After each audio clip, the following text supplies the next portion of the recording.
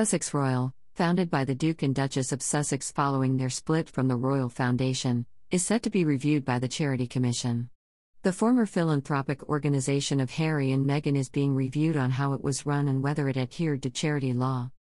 The review, known as a regulatory and compliance case, is looking at how the organization was closed down in July following the Duke and Duchess of Sussex's move to the United States. Speaking to The Telegraph, lawyers for the Duke and Duchess of Sussex commented, "Sussex Royal was managed by a board of trustees which made decisions about the charity in accordance with its constitutional document and the requirements of charity law.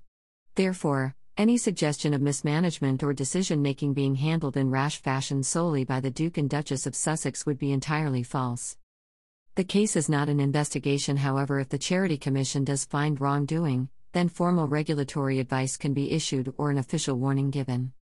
In July 2020, the Royal Foundation of the Duke and Duchess of Cambridge was reviewed by the Charity Commission after anti-monarchy group, Republic, asked the charity to look into £300,000 worth of grants, including £145,000 given to Sussex Royal. The Charity Commission found it was appropriate for the Royal Foundation to transfer funds to Sussex Royal. The Duke and Duchess of Sussex currently have their Archewell organization, which is named after their son, Archie.